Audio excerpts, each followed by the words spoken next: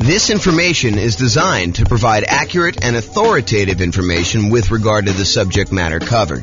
It is offered with the understanding that the presenters are not engaged in rendering legal, accounting, or other professional services. If legal advice or other expert advice is required, the services of a competent professional should be sought. Welcome to the Buffalo Real Estate Investing and Real Estate Financial Planning Podcast. Learn all about investing in real estate in Buffalo, New York, with a combination of real estate financial planning and modeling with numbers specific to Buffalo, plus syndicated, more generalized recordings of live and pre-recorded real estate investing classes, not all of them specific to Buffalo. Be sure to stay tuned after the podcast for a message from our sponsors. Well, good morning and welcome, everyone. I am your host, James Orr, and today we're doing sort of the final class in a series of classes that we've done on financing options. Today is sort of the catch-all for all of the additional financing stuff that we haven't covered so far to date. So I'm going to jump right into it because we've got quite a bit to cover, and I want to make sure that we have time in case we have questions at the end. So historically, this is a chart from the 2022 National Association of Realtors profile of home buyers and home sellers. And this chart shows you what percentage of all the buyers used what type of loan. So of all the buyers, 62% of the buyers that purchased the property in 2022 from their survey used conventional financing. And we've done an entire class on conventional financing. In fact, we've done several classes on conventional financing. So if you have questions about that, that's not what we're covering today. This is the class on all the other types of loans. But 62% of them use conventional financing. 17% of all the buyers used FHA financing. And we've done a separate class on FHA financing. The 3.5% down option for being able to buy properties, single-family homes, duplexes, triplexes, fourplexes, that's FHA. The VA loan, which is a nothing down loan program, which also allows you to buy single family homes, duplexes, triplexes, and fourplexes. That is the VA loan. And we've covered an entire class on VA loans. 5% of the buyers didn't know the type of loan that they got, which honestly is not that surprising. I was surprised that the larger percentage knew what type of loan they got. And then 5% got other. And so we are in that other area. The other area is all the other financing types that have not been covered, and we've covered some of those already. So here are the primary financing options, ones that we've covered before. The conventional financing, which there's the non-owner-occupant versions, putting 15%, getting PMI, or putting 20% or 25% down and buying a property that you do not need to move into. But then there's a whole set of conventional financing for house hackers and nomads that are buying properties as investors, really, but they're moving into the property as an owner-occupant, living there for a period of time, and then they're either renting out part of it, like to roommates, or they're buying a duplex, triplex, or fourplex, and they're renting out, a property that they're living in one of the units and renting out the other ones, like multifamily property, or I think I lost my train of thought there, or they're doing the low down strategies for the conventional financing, 3% down or 5% down. Okay, so that's conventional. The FHA, we talked about that. That's 3.5% down. VA, we talked about that. USDA is a rural property. It's a nothing down loan program for single family homes, and you use that to buy rural properties in different parts of the country. It's not going to be in a major city. You may need to drive in order to qualify for that. And then we had an entirely separate class on portfolio financing, which is the financing you typically use when you are either buying in some type of LLC, you're buying with partners and forming an LLC, you're buying with some type of self-directed retirement account, or you are buying and you've already got 10 conventional loans, so that you're buying your portfolio loan after you've gotten your loan spots filled up. So we've covered an entire class on that. We're not going to cover today. So those are the primary financing options. This shows you an entire visual showing you all the financing options and then all of the additional financing options that were not the primary ones that we covered. And in order to zoom in and make it a little easier, I broke it up in 2 steps. We've already talked about these. So today we're going to talk about some of these other ones. I'm not going to recover in as much detail as I did the ones where we have entirely separate classes. So the intention of this class about all the other financing options is to cover the more unusual ones that we have not yet covered. And they're so unusual that there's there's not going to be a ton of detail for you to go into because they're really, really unusual. You'll see what I mean here in a second. So creative financing, we've done an entire series of classes on that. That's all the owner financing stuff, wrap financing, buying properties subject to the existing mortgage, doing any type of loan assumption on really low interest rate mortgages there, lease option, lease purchase, the whole rent to own family, any agreement for deed, bond for deed, contract for deed, anything like that. That's all part of the creative financing family. And we've covered that in a separate class. I will very briefly run through those, but honestly, go watch the full, I don't know if it's I think it's a 2-hour class we did on just creative financing by itself, if you were interested in that. Then we've got private money, which we covered when we did the private money and hard money class.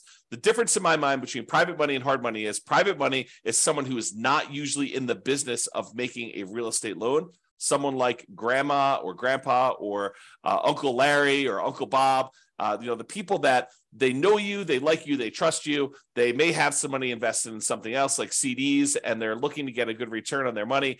And you are a real estate investor and you're looking to borrow money in order to go buy a property, but they are not typically in the business of loaning money on real estate loans. That's private money in my mind. Hard money is someone who is in the business of loaning money, and they're going to make you a loan in order to buy real estate, something like a hard money lender who is advertising and seeking out investments like this. So we talked about that in detail. I even shared with you my private money presentation of like how to go raise private money if you're going to go do that. And hard money, you don't need to go raise private. You don't need to raise hard money. They are already doing that. That is their job, is that they're providing these hard money loans. And we've covered those in a separate class. So I'm not going to deal with a ton of detail on that today either.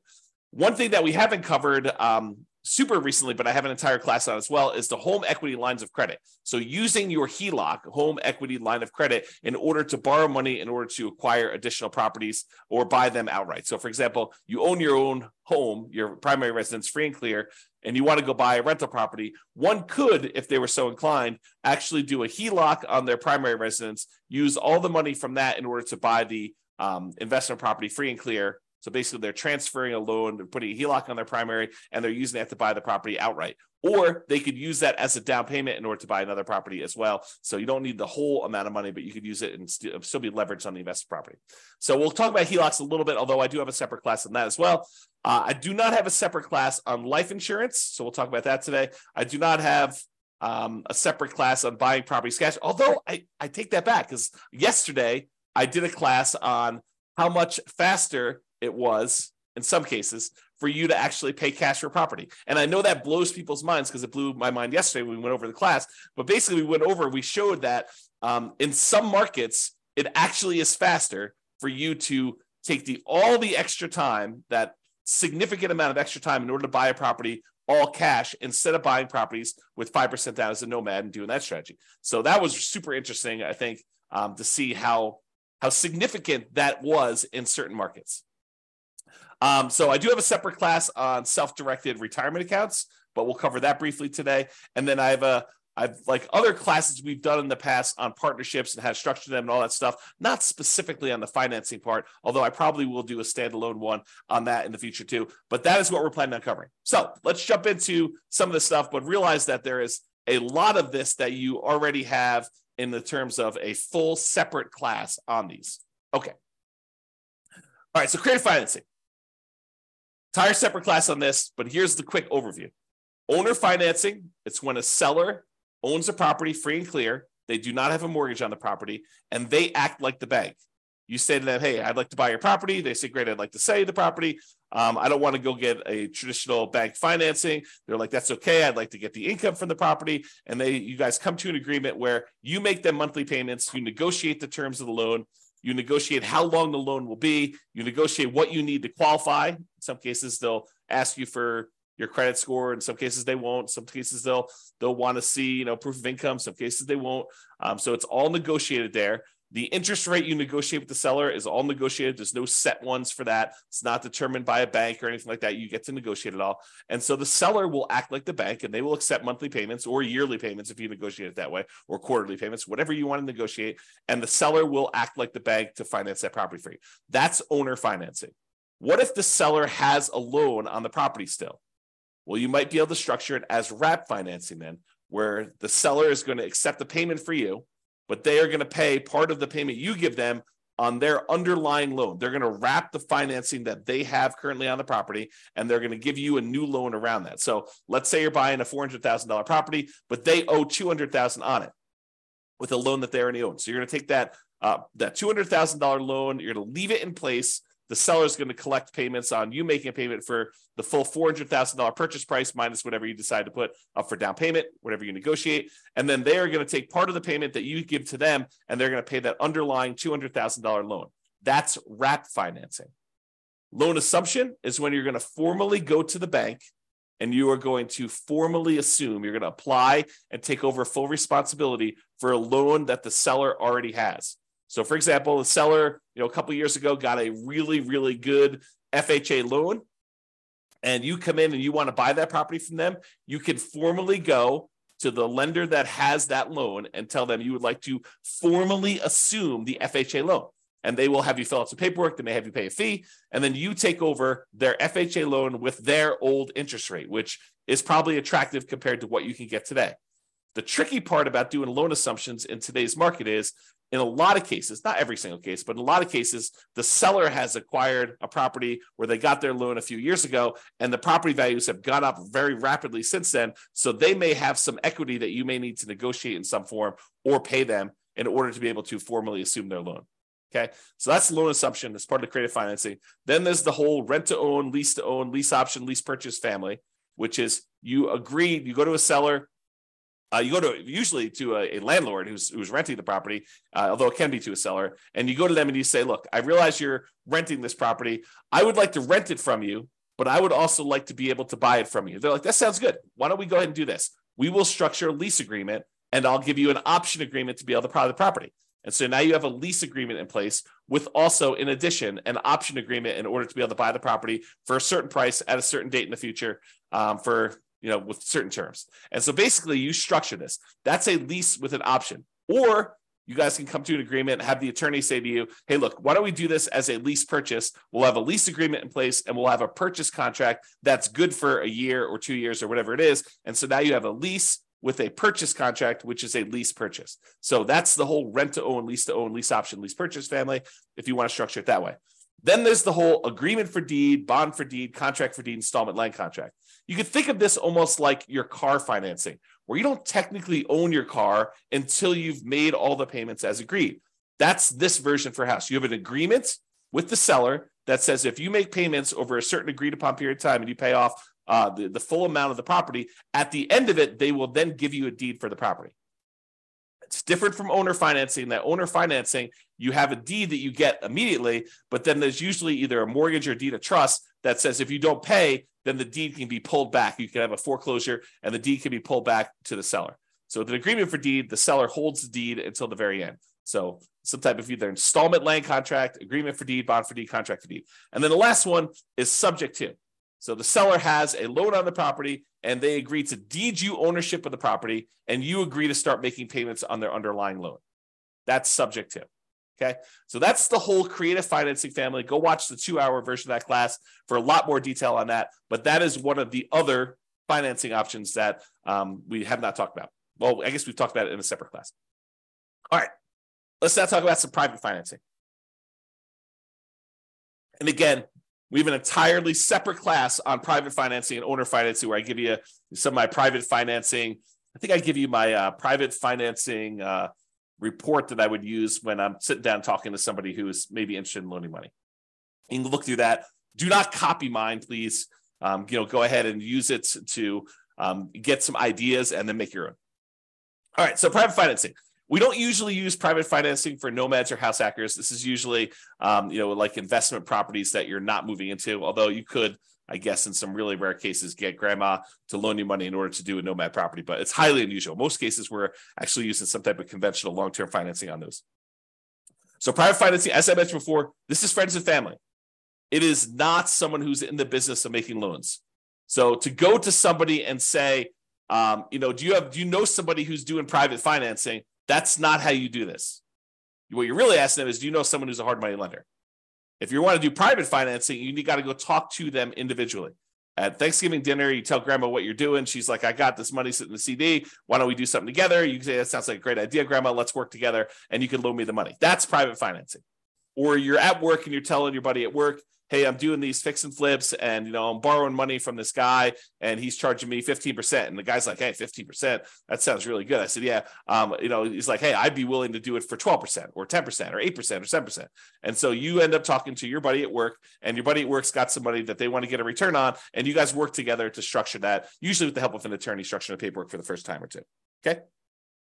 So private financing, more flexible than banks and can be much faster to close. The relationship is really important. It's actually critical in this case. It still requires a good financial statement because grandma's going to want to know that you're solvent, right? She's probably not going to take a risk if, you're not paying your other bills. She may, but probably not. And then it's typically, the range that you're able to negotiate is completely up to you, what you and grandma or someone else decide. But I would say it's typically in the 4 to 8% range right now. Can be a little bit higher, can be a little bit lower, depending on your relationship with the person and what they want and need. Okay, so that's private financing. Hard money, entirely separate class on this. Don't usually use this for nomads or house hackers because the hard money lenders are not usually willing to make consumer loans where you are moving into the property. They usually only want to make commercial loans where you are not moving into the property. So they'll do loans like stuff on fix and flips, or if you're doing some type of like BRRRR strategy where you're buying a property, you're rehabbing it, you're getting it rented out, and then you're refinancing it at this point, probably a year later. That's the new rule for doing BRRRR. So you're probably doing that, and you're using a hard money lender for that kind of 12-month period in order to do it. So typically for a fix and flip or fix up refi strategy, the BRRRR strategy, it's often shorter term loans. If you're doing a quick fix and flip, sometimes it's as short as 3 months. Most of the time, it's going to be a little longer than that because it'll take you some time to do the fix and flip and then also to market the property and get it closed. So oftentimes it's probably more in the 6 to 9. And then if you're doing the BRRRR strategy, it's going to probably need to be 12 months at this point in order to get you your kind of like money out financing thing where you actually get and replace the hard money loan. The property is going to be really important to the lender. Does it support the loan? Are you able to buy it at a big enough discount where it supports this type of loan? Most of the time, a lot of these lenders are going to go to like 70% loan to value, loan to after repaired value. And so you're able to buy a property at a big enough discount. A lot of times you'll be able to do this as a nothing down loan program. More often than not, though, I think you're going to find that you're going to need to bring some money to the table, if not for the purchase, then for the fix up part of the process as well. It is possible you could do it as completely nothing down, but it is tricky to do. You can do it, but it's going to expect a lot of hard work and jump into a lot of hoops and trying to find the perfect property, the perfect lender, the perfect situation where you're able to do that. This business of doing fix and flips is a lot easier if you have some of your own money. That's another way of saying that. The borrower will typically be screened thoroughly as well. So a lot of folks think, I'm going to go do fix and flips because I've got bad credit or no credit. And, I want to get started in this real estate investing. And this is a way for me to build up my down payment and then build up my credit while I'm doing that, pay off some old debts I've got, clean up my credit, and be able to get a property where now I can go buy long-term buy and hold properties. So they think that going in and doing like fix and flip and doing hard money is the way to go. But oftentimes the hard money lenders, not always, but I would say the overwhelming majority of times, the hard money lender is going to want to look at you as the borrower as well. Unless it's just like a ridiculously amazing deal and they feel super safe, or it's like an individual hard money lender who's sort of like, operating off the cuff and, maybe they're not making as many loans as they want to, and they're willing to take a little bit of extra risk and they're willing to do something with somebody who has some credit challenges or something like that. I think that you may be able to find those, but the ones that are in business are probably going to want to see you as a borrower to have decent credit and look at you a little bit as well as the property. So the hard money rates tend to be in that 10 to 15%, sometimes a little bit higher, sometimes a little bit lower, and usually paying 1 to 5 points. A point is a percent of the original loan amount that you're getting. And so they may charge you, 2 points and 15% or something like that in order to do it, which means you're going to pay 2% of the initial loan as a fee in order to get the loan. And then you're going to pay 15% per year interest on that. So if you only hold it a half year, you're only paying half of that. But if you fold it the full year, you're paying 15% of the original balance. My opinion, and this may change over time, but my opinion is there's more money than there are deals right now. And this could change over time sometimes. And it's also market dependent. There's some markets where there's plenty of deals. There's some markets where the market's still really hot and we're still seeing high demand for properties. And it's hard to find deals where you could buy them at big discounts, especially when there's not a lot of inventory and a lot of people still want to buy houses. So just be careful about that. It could change over time too. So realize that just because it is one way now doesn't mean 6 months from now or 2 years from now or 5 years from now or 10 years from now, that doesn't change. And hard money can be used in conjunction with other financing. So sometimes we'll go and want to do owner financing with a seller, and we'll go and we'll use a really small hard money first mortgage in first position, where we're borrowing, $60,000 to go buy a $500,000 property. We're giving $50,000 of that to the seller in order to get the owner financing. Then the seller is carrying back a note for, $450,000 on a $500,000 purchase. You're giving them $50,000 of the $60,000 you borrow, and you're taking $10,000 in order to do repairs and for some holding costs or whatever else you're doing there. So that's an example where you could use hard money in conjunction with another strategy, for example, that owner financing deal. All right, so that's hard money. Lines of credit, entirely separate class on lines of credit as well. Usually it's using equity you have in your existing properties up to a certain loan-to-value limit. The loan-to-value limit does change a little bit depending on whether you're doing owner-occupant properties, like your property that you're living in, or you're doing investment properties.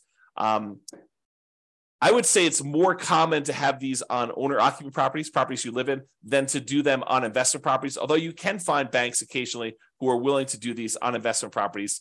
They tend to be more variable rate loans, although you could probably find some exceptions to that. And they have different maximum interest rates if you're doing that, and also maximum loan to values. This is the idea behind this is you could tap into equity in another property to finance a new property. The thing you need to be careful of when you're thinking about lines of credit is that make sure that the money you're pulling out of the HELOC, that the new property you're buying supports the payment on that as well. Otherwise, you've got this payment on your HELOC, and you may have used that money as a down payment, as an example, and then the property needs to support and get a big enough return, and it's going to be like what you would look at normally as your cash on cash return on investment, because normally it's thinking you're using that down payment, you've got that as money out there. So now your cash on cash return on investment needs to be enough to pay the payments on that HELOC that you got. And depending on what market you're in and what interest rates are in the property you're buying, that sometimes is hard to do. In some markets, it's easy to do, but in some markets, it's really difficult to do. So another little warning about HELOCs is, in some cases, these HELOCs can be closed early in times of tight lending periods. So if we see some type of financial crisis, it's not unheard of to have the bank call you up and tell you, hey, look, we're closing down your line of credit.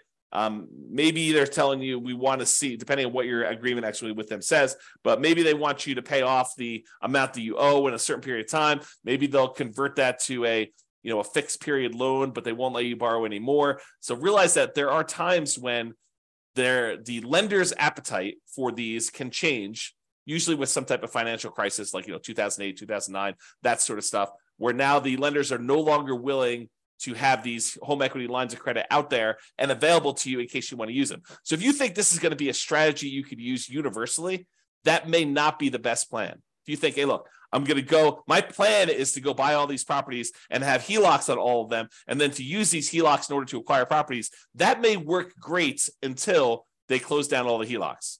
And then you'd have to change your strategy. So just realize that can happen, kind of thinking ahead when you do your strategy. All right, life insurance.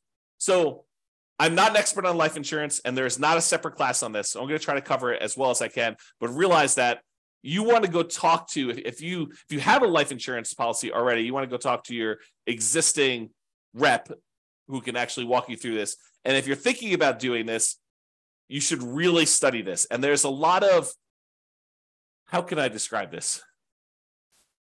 There's a lot of information out there about life insurance that is designed to be persuasive to sell you life insurance, but is worded oddly. So there's a period of time a few years ago now, probably 3 or 4 years ago, where me and a couple friends were really digging into this life insurance idea.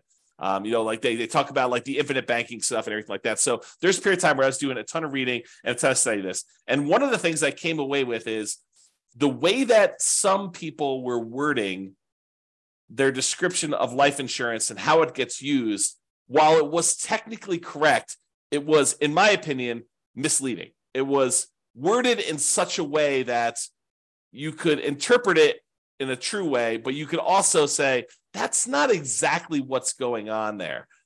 So just be real, like eyes wide open if you're going to go do life insurance. Not that it's a bad thing, but realize that if it seems too good to be true, it probably is too good to be true. I guess is another way of describing what I'm talking about here. Okay, so the idea behind life insurance, though, is you could pay a company, a third-party life insurance company, and you can pay them a certain amount of money.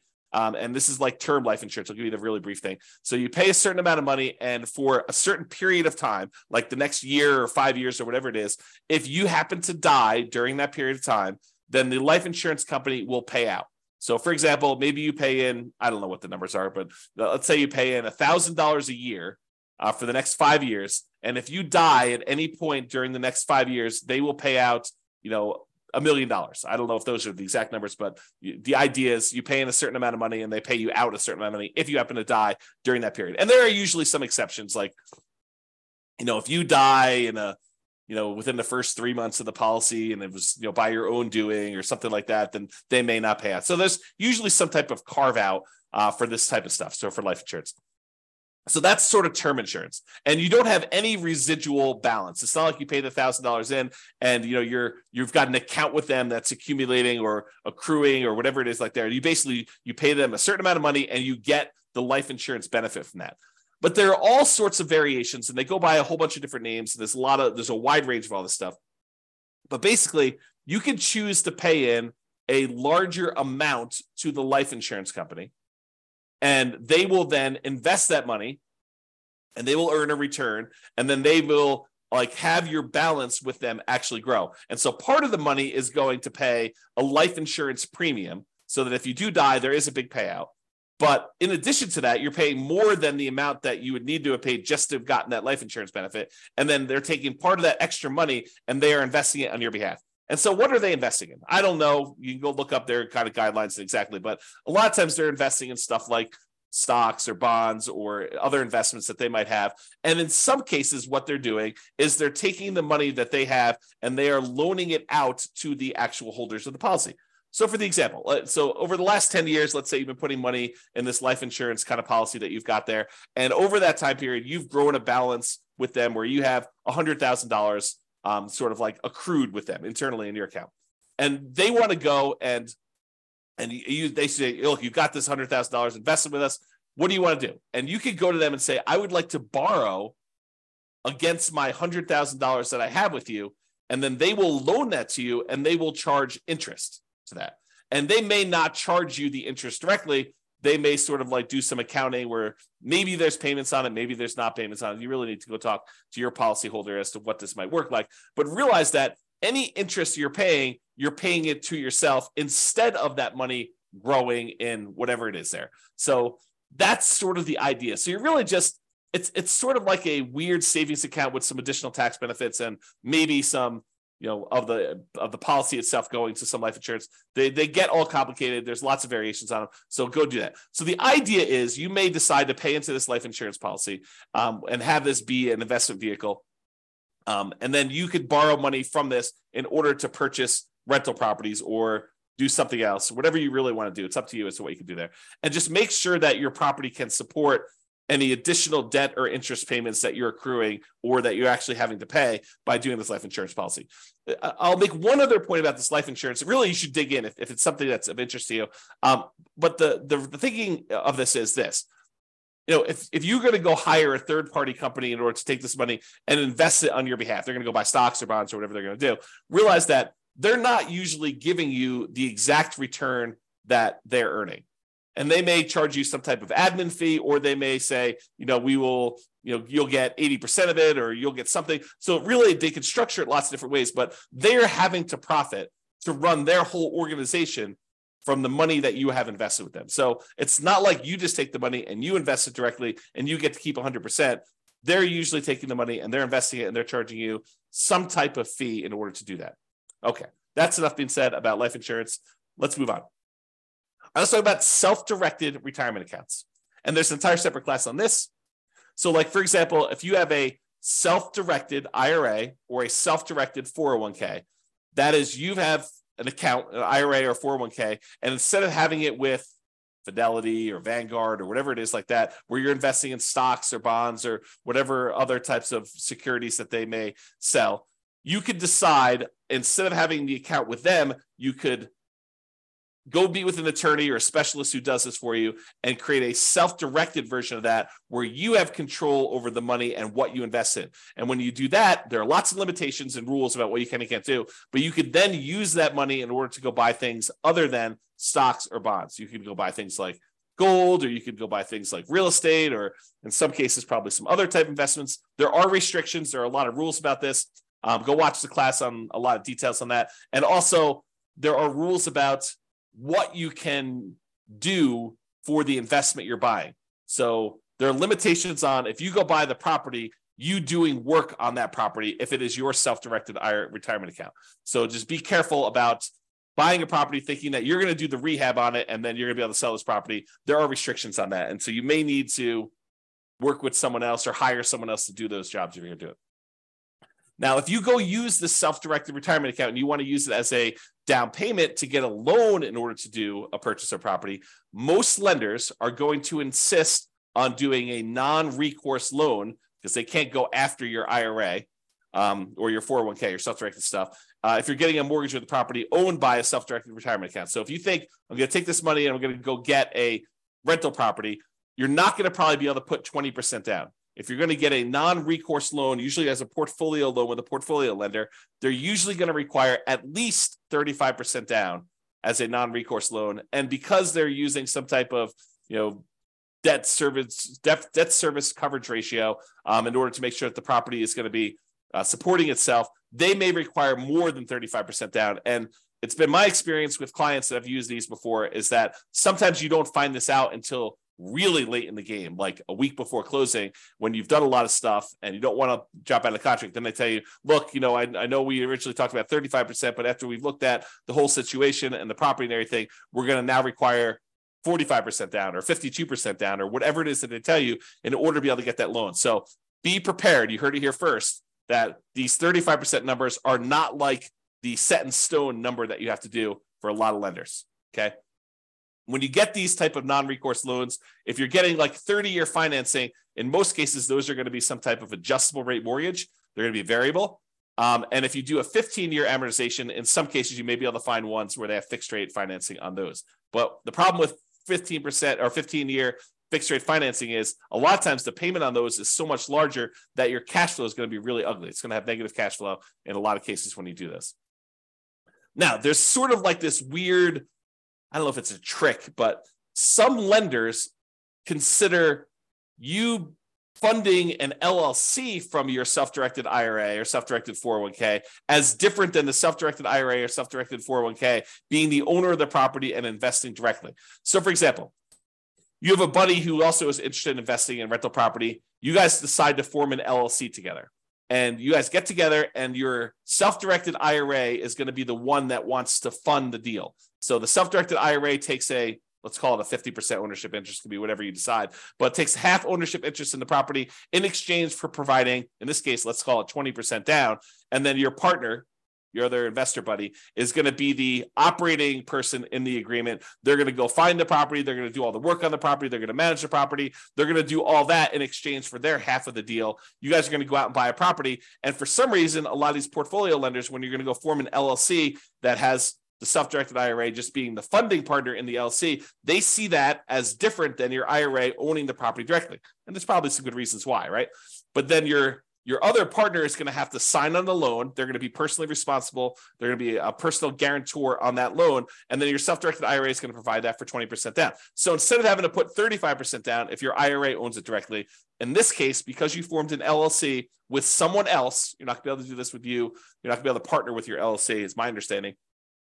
You're going to need to do it with someone else. They will be able to personally guarantee the loan, and you will be able to do it with 20% down. So that's a kind of way to do it. Again, talk to a professional, specialize these in details, or go watch the 2-hour class to get some insight before you go talk to your guy. All right. Couple more. Cash. So yesterday, just happened to teach a class on this. We talked about, and there's lots of variations on this, but yesterday we talked about if you're doing like the nomad strategy of buying a property as an owner occupant, 5% down, moving into the property for at least a year, living there for a year. Then after you're done living there for a year and saving up your next down payment, you convert that one to a rental. You buy your next property 5% down, you move into that one, you live there for a year, and you repeat this process until you have as many rentals as you want to acquire.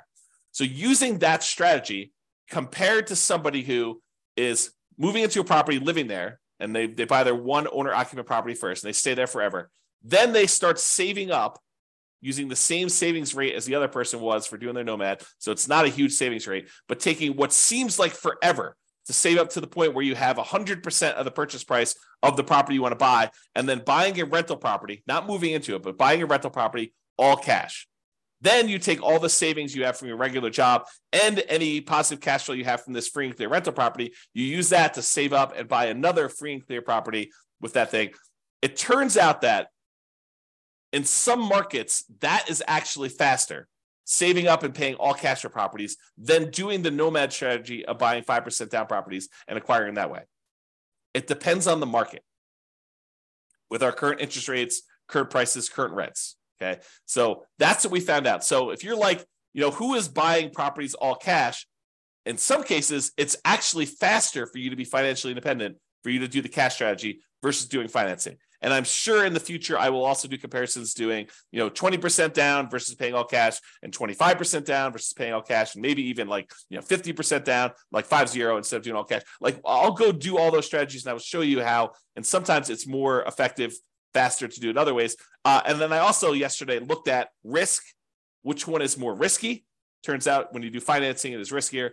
And then also how that impacts your net worth.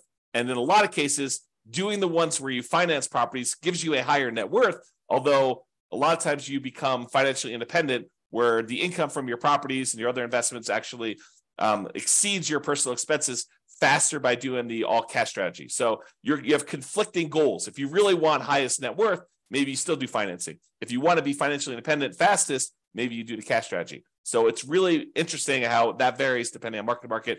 Go watch the class. I think I posted it to the website yesterday, or it'll eventually be on the podcast too. So, okay.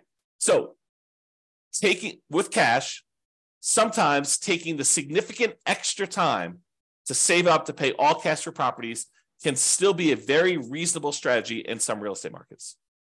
So you may think to yourself, it's going to take me whatever it is, 15 years to be able to save up to buy one property for all cash.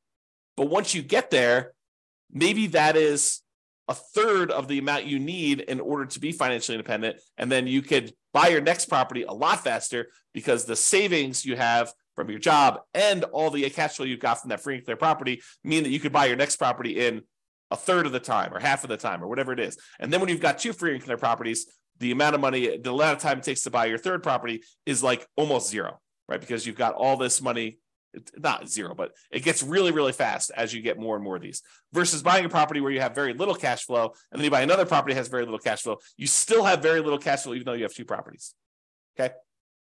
And as an aside, there are versions of this strategy where you buy a whole bunch of these relatively small cash flowing properties, more than you need. Like, let's say you buy 10, and then you let the equity in the properties grow up so that you can then sell off half of them or a third of them and pay off the remaining ones to get to the point where it's free and clear. And that may be the fastest strategy of all. We have to go look at that and model that and see. And I've done some modeling on it, and you can go look on the website to see it. So if you want to see some of these variations, how they compare, you can go to the realestateFinancialPlanner.com/model and look up a lot of these modelings for like 305 US cities. Okay, so that's cash.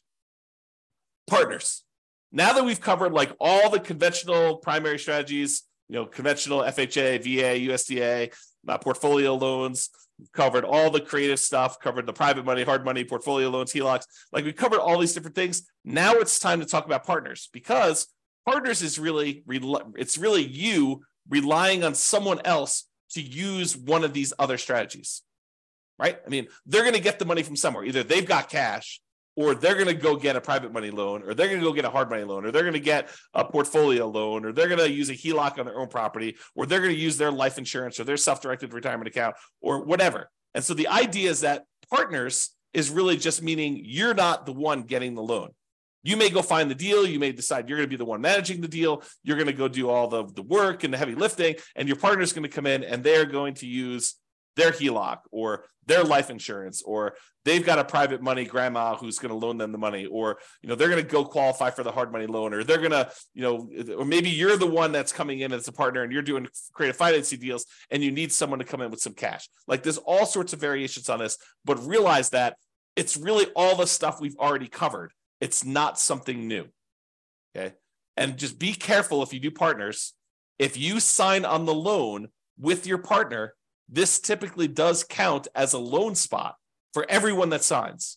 So if you go decide, hey, look, we're going to do this partnership, and the partner's the one primarily qualifying, and the lender, for whatever reason, says, hey, why don't you go sign on the loan as well? That does count as a loan spot for you. So if you're concerned about hitting your 10 loan spots before you have to go to portfolio financing, you want to be sure that you're not going to be one of the ones signing for that loan. And it may mean that you need to structure it slightly differently. So talk to your attorney and your lender to make sure that you got that structured right. Okay? So in conclusion, you're much more likely, as I showed you at the very beginning, to utilize one of the primary financing options when buying rentals. So it's conventional financing, FHA, VA, USDA, and then other.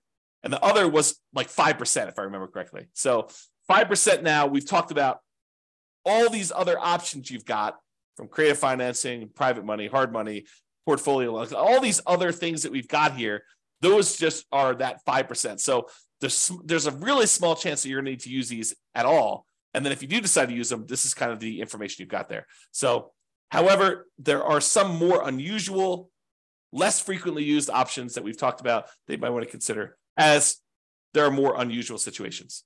All right, that's all I got. Any questions from the folks that are on live? Otherwise, we're going to call it here. Hope you enjoyed the kind of series on financing. Go dig into the other classes if you want details on those. Any final questions?